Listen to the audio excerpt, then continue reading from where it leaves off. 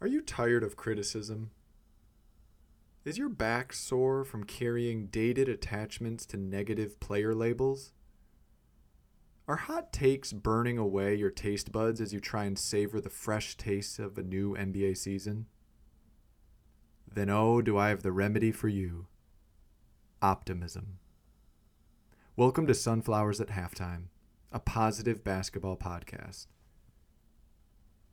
where we celebrate the NBA draft, and all things basketball. This is part 3, where we wrap up the Eastern Conference in the 2023-24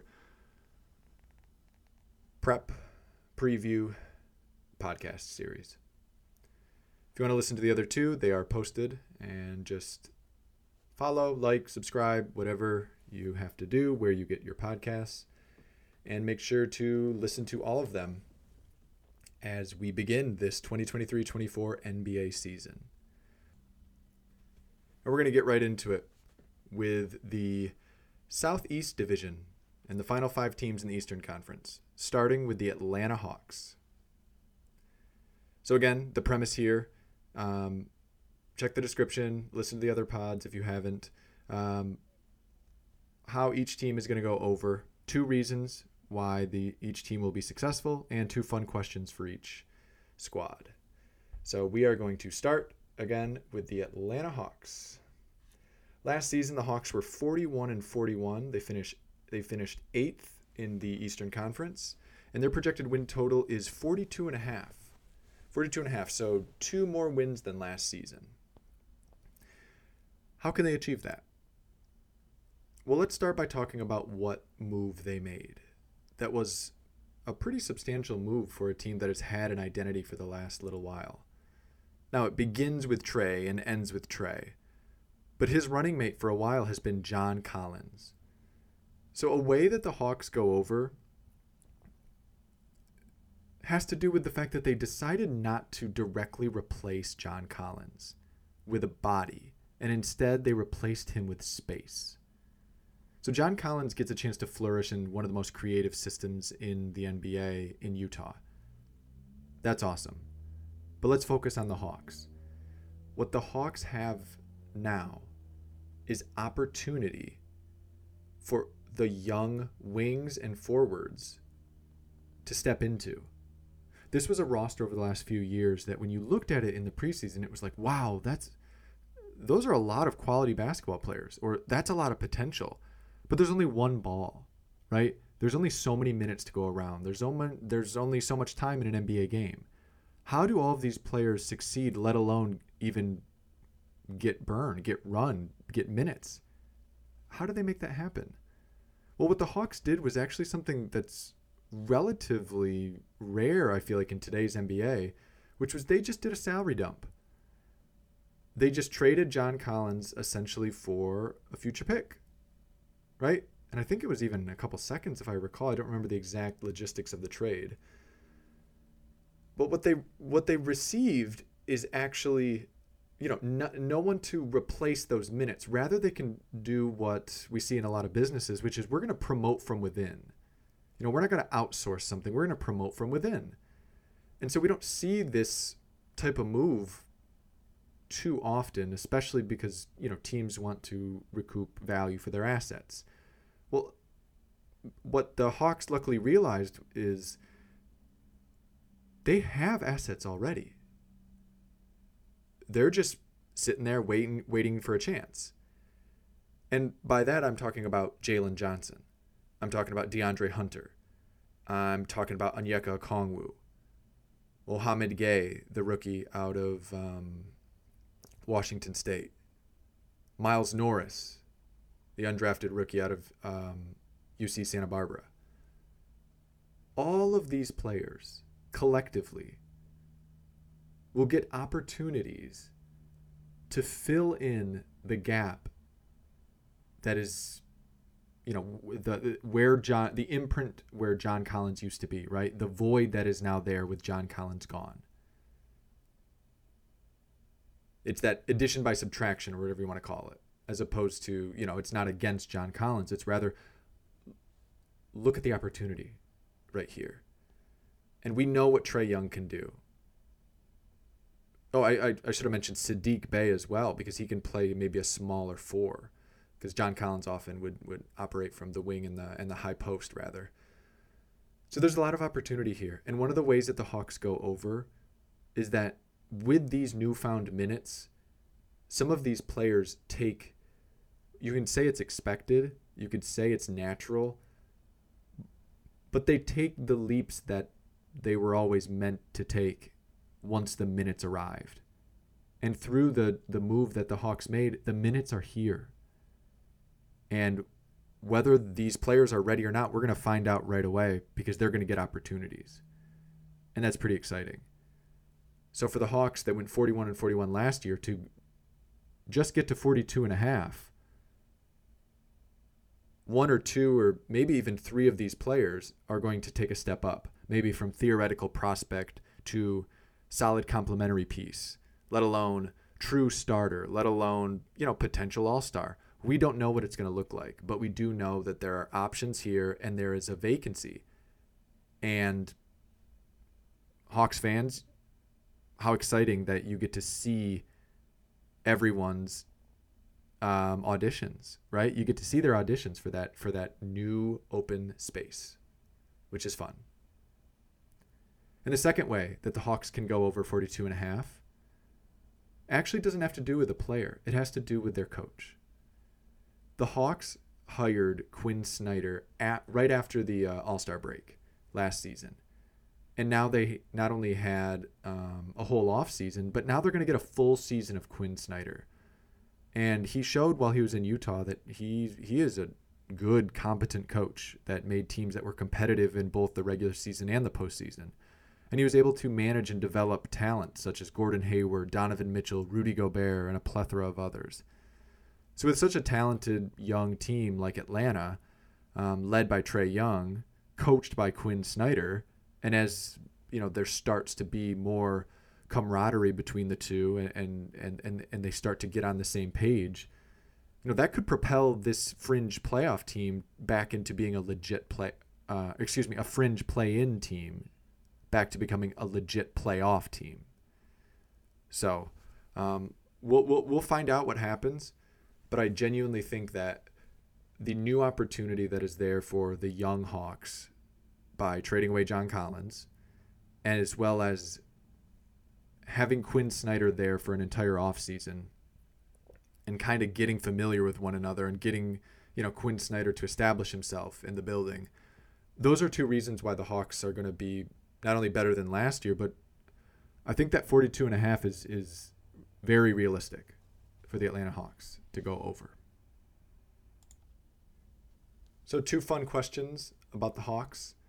The first one has to do with what we've already talked about, which is, given that John Collins is gone, who reaps the most benefit from the newfound space and opportunity? Jalen Johnson, DeAndre Hunter, AJ Griffin, Onyeka Okongwu, Mo Gay, Saddiq Bey, Miles Norris. I think they'll probably start out, of course DeAndre Hunter already starts, probably with Jalen Johnson. Maybe they'll go shooting with AJ Griffin and play DeAndre Hunter as a small ball 4. Saddiq Bey definitely has shown to be able to be proficient at small ball 4 as well. Onyeka Okongwu is also a sleeper here, because while I feel like he's been predominantly slotted as a 5, he definitely has the mobility, and it'll be interesting to see if he's able to play both forward position or both front court positions rather. I'd honestly like to see personally some Mohamed Gay, the rookie out of Washington State. I think his shot looked gorgeous in preseason, and he has some very intriguing mobility. So when you couple his ability to potentially protect the rim with his range that he has and how well he moves, Miles Norris is actually relatively similar. He actually has quite a bit of wiggle to his game on the perimeter at his size, because he's a full 6'10", 220. It'll be So who's going to reap the most benefit from that space and opportunities we spoke on earlier? And the second question has to do with a Sunflower at halftime favorite here, Kobe Buffkin. What role is such an ultra-talented rookie going to play? There have been some clips, if you look them up, or maybe they're just quotes, that, and I'm paraphrasing, that Quinn Snyder's been praising Buffkin for his maturity and talent recently. And if you listen to the mock draft here this past summer at Sunflowers at halftime, you'll remember the idea that Kobe Buffkin's going to be hard to keep off the floor. Like, he's going to be that type of player where it's like, you know, I don't know if it's going to work with Trae Young and DeJounte Murray and Kobe Buffkin all at the same time, but I have to put Kobe in there. And I think that, you know, when you actually think about their skill set and their size, you know, DeJounte Murray and Kobe Buffkin are both 6'4", 6'5", and they're pretty strong. There's a chance they might play all three of them together. And barring, unless you're playing like, you know, somebody like, let's just say the Suns are running KD at the 3. Well, no one can really guard KD. But outside of, you know, very niche lineups like that, there's a chance that the Hawks' best 1 through 3 could potentially include Buffkin. He's just such a talented player, and he's extremely young. He was younger than a lot of freshmen in this draft, despite the fact that he was a sophomore, drafted out of Michigan. So keep an eye on Kobe Buffkin this season, and also who is going to take advantage of the opportunity left by dealing away John Collins. Next up are the Charlotte Hornets. So the Charlotte Hornets last season were 27-55, and this year their over-under is 31.5 wins. So how can they go over? So first, the idea that Brandon Miller and LaMelo Ball have games that directly complement one another. So we've seen that Ball is a maestro with the ball, where Brandon Miller coming out of Alabama looked like almost like a pure scorer. And that, I don't think that's a fair definition of his game. Because what we saw this summer, in Summer League especially, and we started to see more of it in preseason as well, he's more of a well-rounded, all-around player. So he's got some playmaking chops. He can play on and off ball. So when you think about the size and skill set of both Brandon Miller, who is all of 6'9", 200 pounds, and LaMelo Ball, who at 6'7", 185, for those two to ideally be your two playmakers, and you surround them with, you know, talented scorers like Terry Rozier, that's a pretty interesting duo that's going to be tough to match up against. The idea when it comes to LaMelo is like, who is the perfect counterpart to LaMelo? And the Hornets in this draft had all kinds of options at number 2. And we're not going to go back and retroactively say, oh, what if they took this player or that player or this player? No, let's work with what we have right in front of us. They have Brandon Miller. And where Brandon Miller set the college world on fire last year by being a ridiculous scorer, putting in over 19 a game, he's shown more than that. He's shown that he is not just a scorer, that he can pass, he can rebound, he can defend. He looked great in transition in the preseason. And so I feel like Brandon Miller also, when you look at him, he's 20 and will turn 21. So LaMelo Ball being 22, Brandon Miller was older for a freshman. So while some people might have, pinned that against him as a prospect, now that he's in the league and now that he's with LaMelo Ball, there's not a huge age difference there. So if those are your two cornerstones, right, that is your franchise duo. This is a nice foundation for the Hornets. Both of these players are extremely talented, and a way that the Hornets can go over is those two develop a symbiosis. Those two develop and become a tandem that they know how to work with one another. I mean, setting screens for each other, picking and popping, leaking out in transition, understanding each other's tendencies. I really think that both of them can complement each other extremely well. And well enough to go over 31.5 wins. That's five extra wins from last season. And next, Terry Rozier. Scary Terry himself. It's right before Halloween, so it's only right to talk about Scary Terry. And a way that the Hornets can go over 31.5 is actually for Terry Rozier to have a career year. Now one can say, hey, he averaged 21, 4, and 5 last season. That is a career year. Well, you're right. And I wonder if Terry Rozier has the capability to role play as Agent Zero, a.k.a. Gilbert Arenas, and adopt that mentality and lead the Hornets to a play-in berth.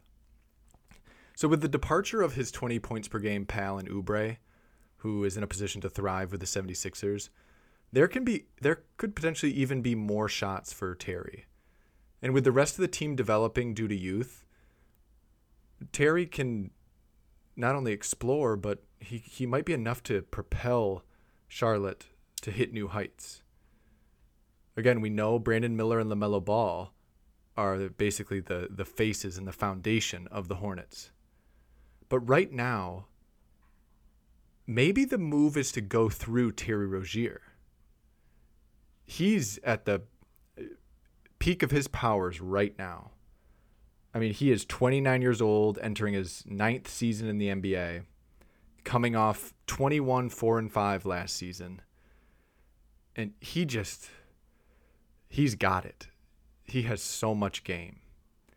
And so there's not any real in-depth explanation here, as opposed to just, hey,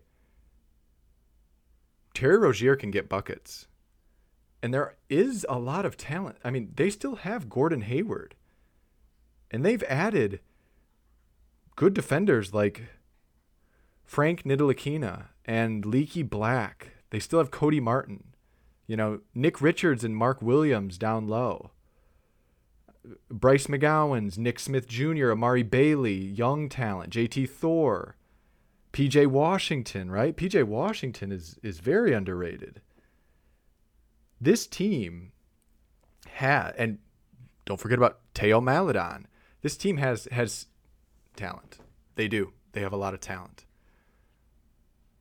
And Terry Rozier is, outside of Gordon Hayward, almost like the elder statesman here.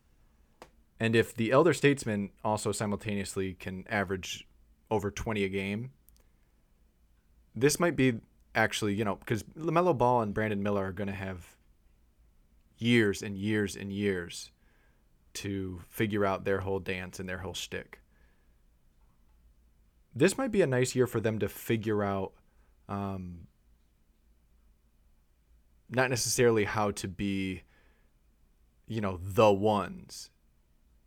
Because maybe for the Hornets to be successful and to go over 31.5, there's a chance it's to look toward Terry Rozier, who is at the peak of his powers, coming off of a 20-point per game season. So 2 questions for fun questions about the Hornets. The first one, with a roster that is made up of such young talent that needs to develop, would injecting a younger coach with innovative basketball schemes be more in alignment with their roster?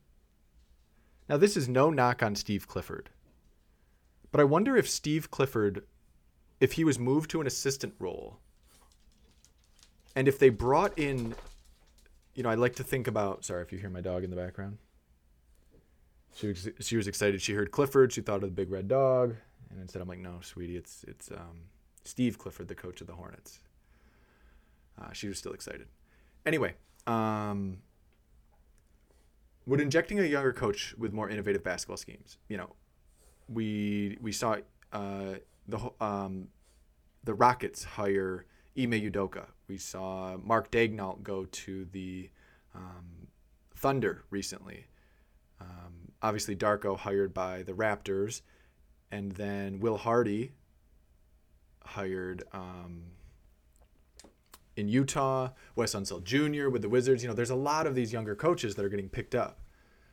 I wonder if with such a young vibe, and yes, I'm going to use the word vibe, a young vibe in Charlotte, if the move is also to have a young coach to maybe maximize what's going on the roster by having new age schemes. I don't have anyone in mind. I just think it'd be interesting to monitor, especially given some of the off-court happenings in Charlotte this offseason. It sounds like there needs to be some type of a culture change there, given some of the recent reports. The second question has to do with Bryce McGowens.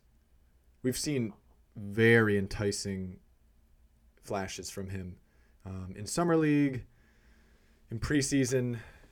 He has the makeup. He's got the look. He's got the package, right? He's got the bag. He's got the style that reflects a modern shooting guard, a modern wing. He seems to have all the tools. So what kind of season does he have, and what kind of role does he assume?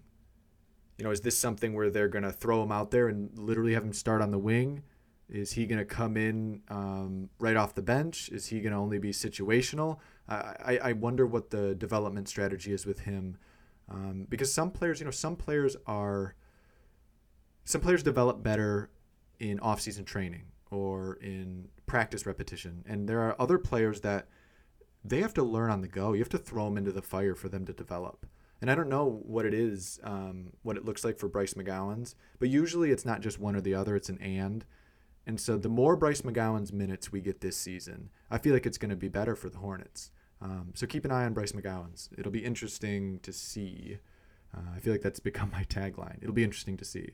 But that's the thing is, stay curious, stay open. The league is interesting. It really is. It really is. Because we're not here to necessarily judge it. We're here to enjoy it. So I am interested in seeing what winds up happening with Bryce McGowens, what winds up happening with this young roster, and what winds up happening with the Charlotte Hornets. Next are the Miami Heat. The Miami Heat last season were 44-38, finished 7th in the Eastern Conference, and as we all know, they made it to the NBA Finals, where they were defeated by the Denver Nuggets. Their over-under this season is 44.5. So to essentially replicate last season, that is what their expectation is. So how do they do that? How do they repeat? Well, ironically, the first way is to rinse, repeat, and reload. The Heat have made the Eastern Conference Finals in 3 of the last 4 seasons, and they've made the NBA Finals in 2 of the last 4, behind the impressive duo of Jimmy Butler and Bam Adebayo. So what's behind those two is an ever-evolving flux of young, unproven talent, especially undrafted talent, that fits that Heat culture. And the new guys that the Heat have brought in pick up right where they left off. They lose Max Strus and Gabe Vincent because other teams were willing to pay. And so what do? They have Drew Smith, the crafty guard out of Missouri, Jamal Cain, a really underrated wing/forward out of Oakland. Nikola Jovic is ready for a leap. They bring back Josh Richardson. R.J. Hampton, they're taking a flyer on. They pick up Cole Swider, the sharpshooter that played with the Lakers from Syracuse. They have another assortment of players, not to mention Jaime Jaquez Jr., that are just going to plug right in. Because outside of Popovich, Eric Spoelstra is arguably the best coach in the league. And of course, there are other candidates too, don't get me wrong. But Spoelstra is an incredible, incredible coach. And so they just run it back. Run it back. Not to mention Tyler Hero and the chip on his shoulder. Because he was dangled in a lot of trade rumors. A lot of trade rumors. So that's the first way they can repeat last season, is literally to do exactly what they did last season. with just a little bit of a different cast, just slightly different. Still got Duncan Robinson, Kevin Love. They bring in Thomas Robinson. Orlando Robinson took a leap. I love it. Second way, the Heat are going to go over 44.5, so essentially repeat last season, is Nikola Jovic takes a leap. So we know Hero is chomping at the bit to play ball. I mean, given him being dangled again and all those trade rumors of this offseason for Dame Lillard. And he even came out and said, like, you know, Portland's going to regret that. And that doesn't mean he wanted to go to Portland. It means, like, oh, you didn't want me. And such a smooth, aggressive player. I love the contrast there where he can hunt shots, but he also kind of knows and picks his spots accurately. He has such a beautiful stroke, good Lord. But Hero is going to potentially have a monster season. I'm excited to watch that. But the other player was also rumored in those trades, and that was Nikola Jovic. And by all accounts, Jovic is competitive. And if you watched him play this last summer in FIBA, and especially if you watched him play in the Summer League, he's an issue. Right? He is a problem. He is incredibly versatile. He added, 20 pounds of muscle? And I know that's a common trope to say in the offseason. Well, look at this is the time when you say how much weight people have added. But he's a legit 6'10", 240. He's 20 years old. 6'10", 240. And he's got all the talent in the world, all the skill. He's got a lot of skill. I can't wait to see how he's used. I can't wait to see. I mean, is this something where by the time we get to holiday season around New Year's, Jovic is a starter? Or is he one of the first guys off the bench? I have no idea what it's going to look like. But for the Heat to match last season and go over, it's not only that he has to take a leap. Maybe he's already taken the leap as we saw him, playing that connector role during FIBA. Maybe he's already taken the leap, and now all he just needs is the opportunity. And if there's a coach that's going to be able to recognize that and put the right personnel in the right positions to succeed in an ingenious way to maximize his talent, to maximize his roster, to maximize his scheme, to maximize the moment, it is Erik Spoelstra. So those are two ways that the Heat can go over 44.5. Two questions for the Heat. First of all, can Thomas Bryant be the big deterrent that they've needed behind Bam? I mean, look, there is no way to guard Nikola Jokic. You just have to hope to contain him. You just got to hope. You have to do your best job in limiting him because you're not going to be able to fully stop him. And Bam Adebayo is one of the best defenders in the league. Bam Adebayo is also 6'9". So when you bring in Thomas Bryant, 6'10", 6'11", that is another big enforcer that was really needed in this last postseason run. Now, they made it to the finals, of course. Some of that was Jimmy Butler heroics, of course. Thomas Bryant plays with fantastic energy. We saw that with the Lakers. And he plays with intensity. So those are two dynamics that'll have him fitting right in Miami. Bam is like an all-world defender. He could probably use some help when it comes to rim protection. And while Thomas Bryant has been an energy guy, not necessarily a primary rim protector, given the gusto he plays with and the opportunity he has to play on the Heat, I wonder if they utilize him in that type of a role, if he's able to kind of morph his game and be able to provide some of that secondary rim protection that they desperately need. And the other question has to do with their rookie, Jaime Jaquez Jr. out of UCLA. And what role does he play? He looked fantastic in Summer League. I think he might be out in the first game of the season. I think he's coming off of a slight injury, nothing too serious to my understanding. I can't remember exactly what it is. But would it be shocking to see him play 20 minutes a game? He is so well-rounded.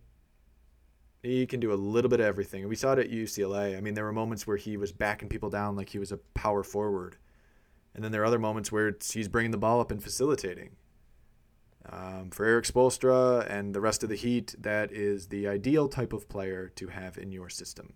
He is tough, he is scrappy, and he is talented. Ultra versatile rookie that is ready now. And what type of role is he going to play? Can't wait to find out. On to the Orlando Magic. The Orlando Magic's over or under for this next season is 37.5. Last season they went 34 and 48 last season. So they're projected to have a couple more wins than last year. How can they achieve that? How can the Orlando Magic go over 37.5? Let's start with the obvious. Paolo and Franz, that is Paolo Banchero and Franz Wagner, go nuclear. So that 6'10" duo plays with insane versatility and malleability, proving last season to be matchup nightmares. They both had really strong off seasons playing for their respective countries in FIBA, while showcasing growth in their games as playmakers and defenders. Right? We got to see what Paolo looks like if he ever theoretically played the 5. It's terrifying. We got to see Franz, of course, do that point forward role.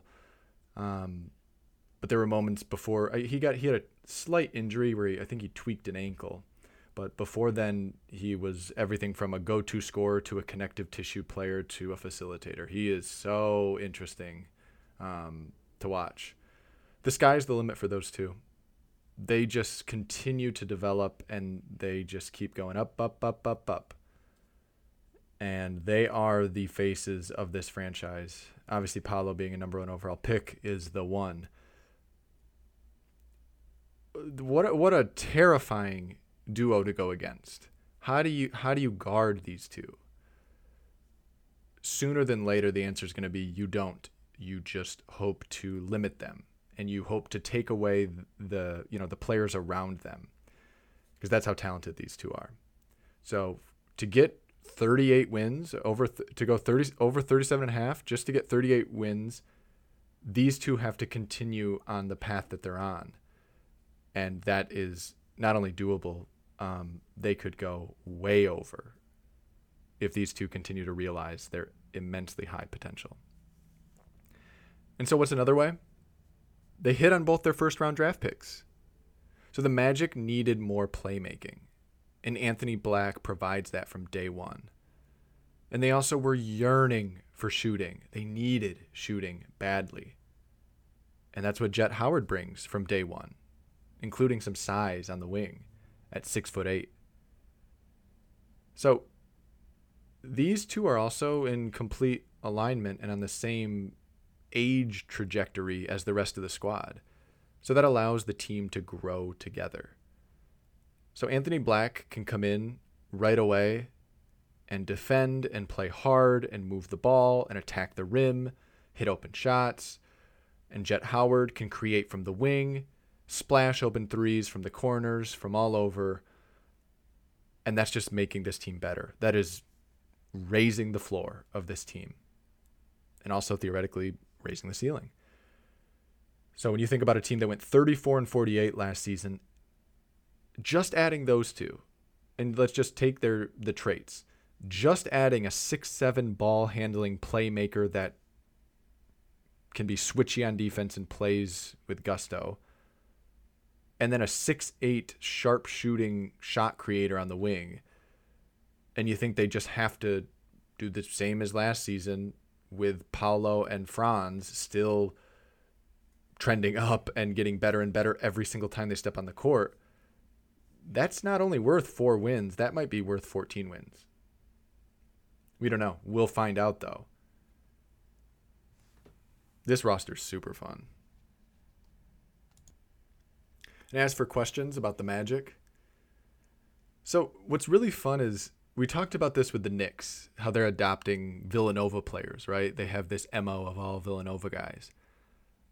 How fun is it that the Magic has a fascination with Michigan Wolverines? How they have a fascination with players that played for U of M.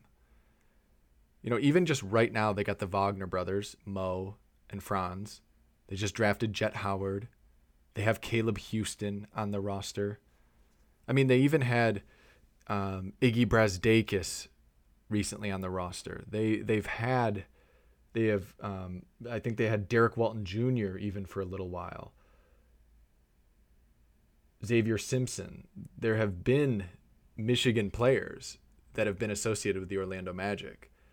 And I think that that's pretty fun to have almost like a pipeline, right? We see this with in the NFL, the Eagles have a defensive line of a lot of Georgia players, right? Well, why not? Georgia's an incredible college football team. Why not grab a bunch of Georgia defenders? It's funny, the same thing, the Knicks are like, those Villanova kids really know how to hoop. And here they have a bunch of them. Michigan has had a lot of talent go through their school over the last, honestly, forever they have, but especially recently. And so it's cool to see the Magic consistently grab players from the same school. It just builds camaraderie because there's some commonality there on the roster. And then the next fun question for the Magic: who is more underrated right now? Fultz as a true point guard or Suggs as a prospect? Because to me right now, it's equal, as both are supremely underrated. Suggs is starting to figure it all out, right? He's 6'5", and he's listed as a combo guard. We still don't know what his best role is. Is it to be that roving, nebulous guard that is occasionally an initiator, occasionally an off-ball guy? Would he be best as an on-ball point guard? Would he be best as purely off-ball? Some of the comps I heard people say before the draft were like Avery Bradley style. Well, I think he can replicate that now. It's just a matter of what opportunities is he going to get this next season for Orlando, and how is he going to continue to develop as a prospect? He was an incredible talent coming out of Gonzaga. Let's find out a little more of what Suggs can do this next season and how he plays the game. I'm excited to see him. And for Markelle Fultz, look, as long as Markelle's healthy and happy, he is a force to be reckoned with. Just in highlight plays alone, and yes, I'm talking about what he's done, there are some he is such an aesthetically pleasing player. Some of the passes he throws, some of the dunks he has, I love how he plays on his toes when he's like, it's almost like a prance the way he moves. There's something about it that's like, when I watch him move up and down the court, it's like, all right, I need to get in the gym. I need to go play. The flair to his game it's contagious. I love watching Markelle Fultz play basketball. So that was kind of a trick question because I think they're both really underrated. So Suggs more so as a prospect because, again, he's 22 years old. He still gets to figure it out. Be patient. Give him time. He's going to figure it out. And for Fultz, somebody that a lot of people wrote off unfairly early on in his career. And look at him now. Markelle Fultz is 25 years old. 25 years old. Fultz is awesome. And the last team for part 3, the last team in the Eastern Conference, the last team in the Southeast Division. Some can say I saved the best for last. It is the Washington Wizards. The Washington Wizards last year were 35-47, and this year their projected win total is 24.5. Oops, sorry about that. It's 24.5. So what do they have to do to go over? Let's start with Poole Party, Jordan Poole. For the Wizards to go over, I think Poole can contend for the scoring title. He's shown a high ceiling as a scorer during his tenure with Golden State. And if he keeps that going and then some, because he's going to get more of a healthier shot diet here in Washington being the primary option, we could be looking at someone putting up closer to 35 a night rather than even 20. He has the potential to win games even on his own. So just right away, and of course, Kyle Kuzma does his thing too, but just in an isolated sense, talking about Jordan Poole, 24 and a half games is not a lot. So if Jordan Poole scores like he has the potential to, that is a way that this team goes over 24 and a half, just simply by Jordan Poole balling out. And I think he's going to ball out and put up some gaudy numbers. I would not be surprised if he put up a 60 piece or a 50 piece. I mean, when he gets hot, he is scorching hot. I mean, he showed it in one of the games this preseason where he had an effortless 40, and they were keying on him, and it still didn't matter. He can hoop. Another way that they can go over is that Johnny Davis and Corey Kispert follow their relative development arcs. And so that sounds kind of strange, but what I mean by that is that they both, late bloomer isn't the correct term, but they both took an extra year or two to develop. So they both got on radars as high school sophomores, right, heading into their junior season. They both stayed in college for more than 1 year. Davis was 2 and Corey Kispert was 4. Davis at Wisconsin and Kispert at Gonzaga. So meaning it takes a second for them to adapt. And for Washington just to be patient, because it doesn't mean it's not going to happen. Because when it does click, it really clicks for both of them. I mean, Johnny Davis was even a guy who played on some of those U19 or U18, whatever, Team USA teams, where Corey Kispert has been on some absolutely fantastic Gonzaga squads that went deep into the postseason and had some historic regular seasons. As long as these two continue to develop, and if they follow the former development arc that they've been on, both in high school and in college, and if that carries on to the pros, they take this young rebuilding team, quote unquote, and they raise that floor.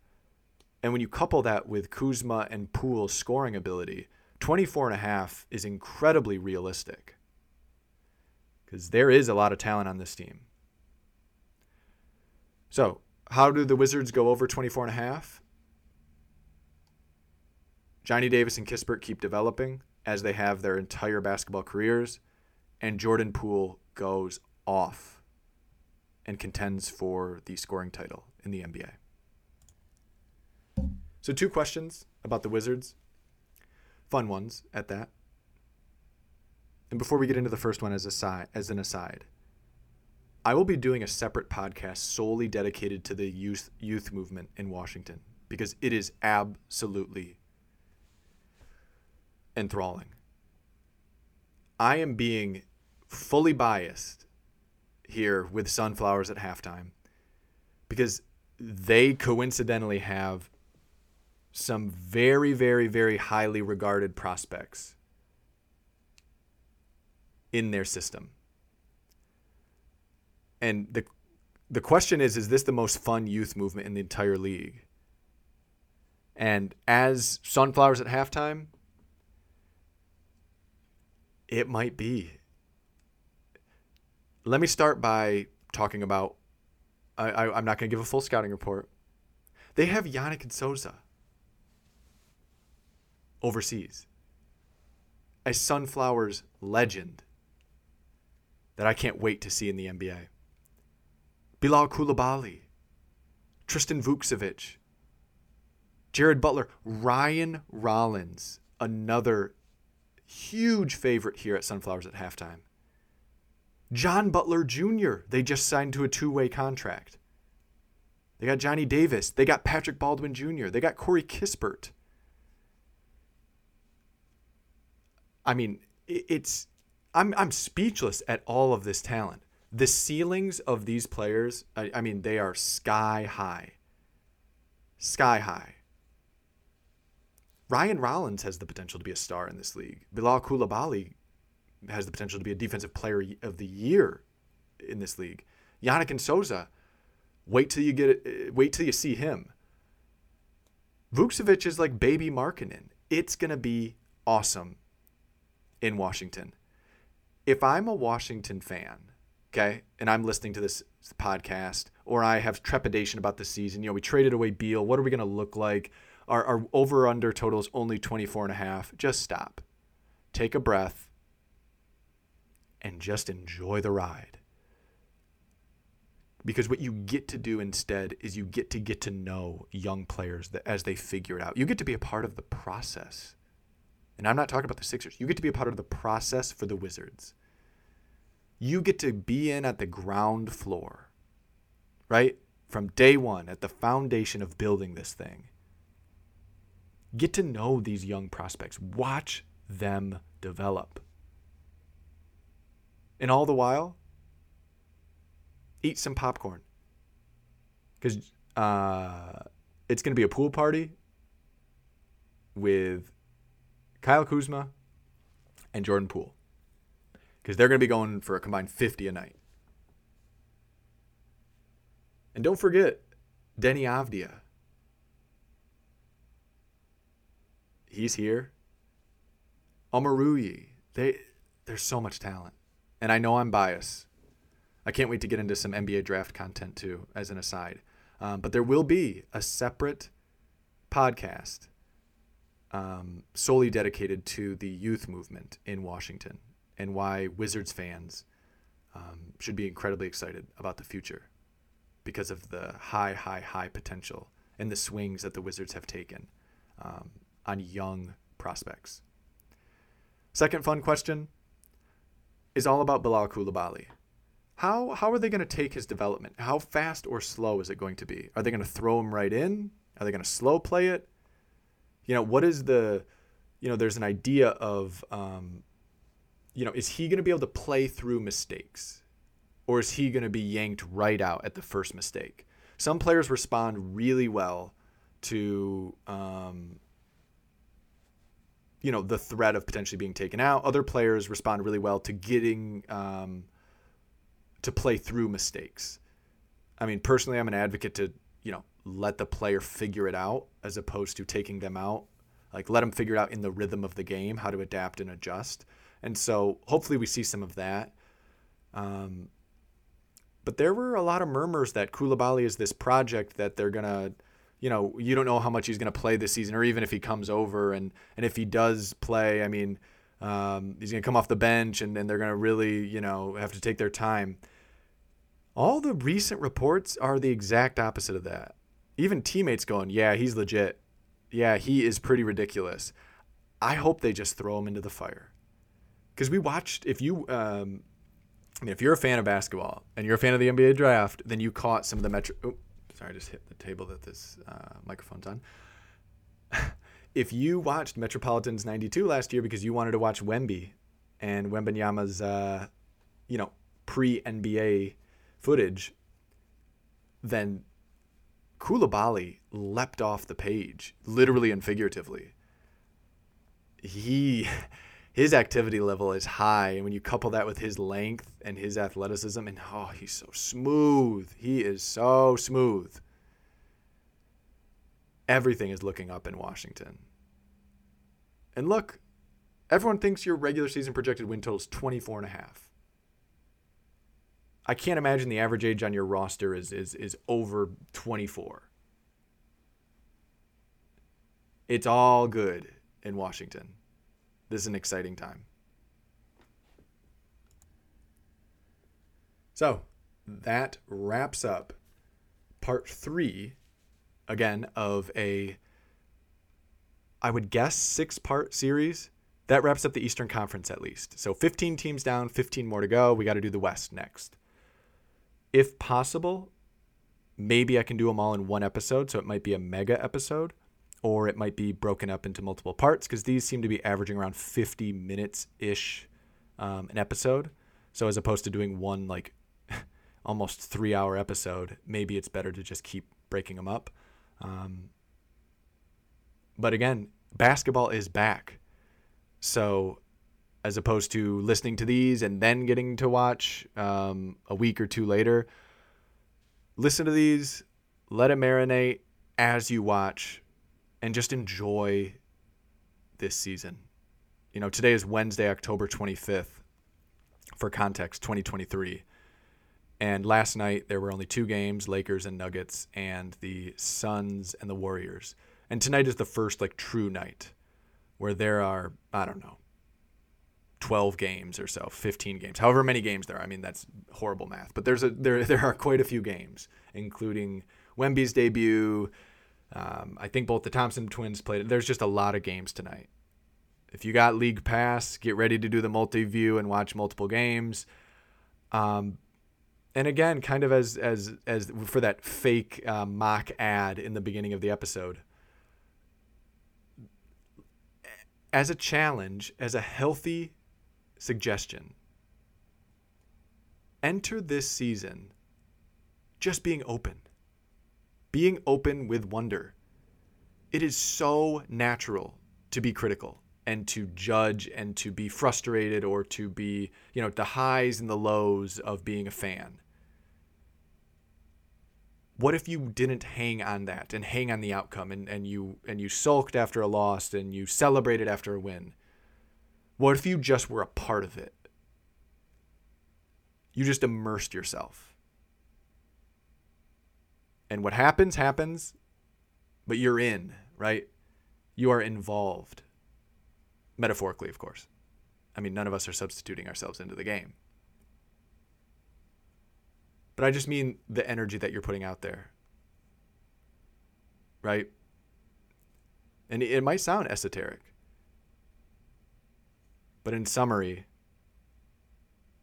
basketball is not to be taken so seriously. Enjoy this game. Enjoy these games tonight, because I know I will. And I'm going to be giving out flowers all week, all season, here at Sunflowers at Halftime. Let's show some love. As always, if you like the podcast, feel free to like, subscribe, follow, yada, yada, yada. Check in the bio for the link tree, and send off an email if you agree, if you disagree, if you got comments, if you got questions, if you got takes, if you got whatever. I am open to any and all types of messages. And again, hopefully we will be able to compile enough to have a mailbag episode. We're here. Brand new season. New alternative style of podcast. I hope you join me on this journey. Next up will be the Western Conference 2023-2024 NBA preview. And following that, we're going to dive into some NBA draft. We're going to do some isolated podcasts on some certain things. We're going to do some, giving out some flowers on a certain routine basis. There is a lot of content coming. So I hopefully you join our family here. So as always, I appreciate it. Much love. Stay curious. Stay hoopful. Till next time.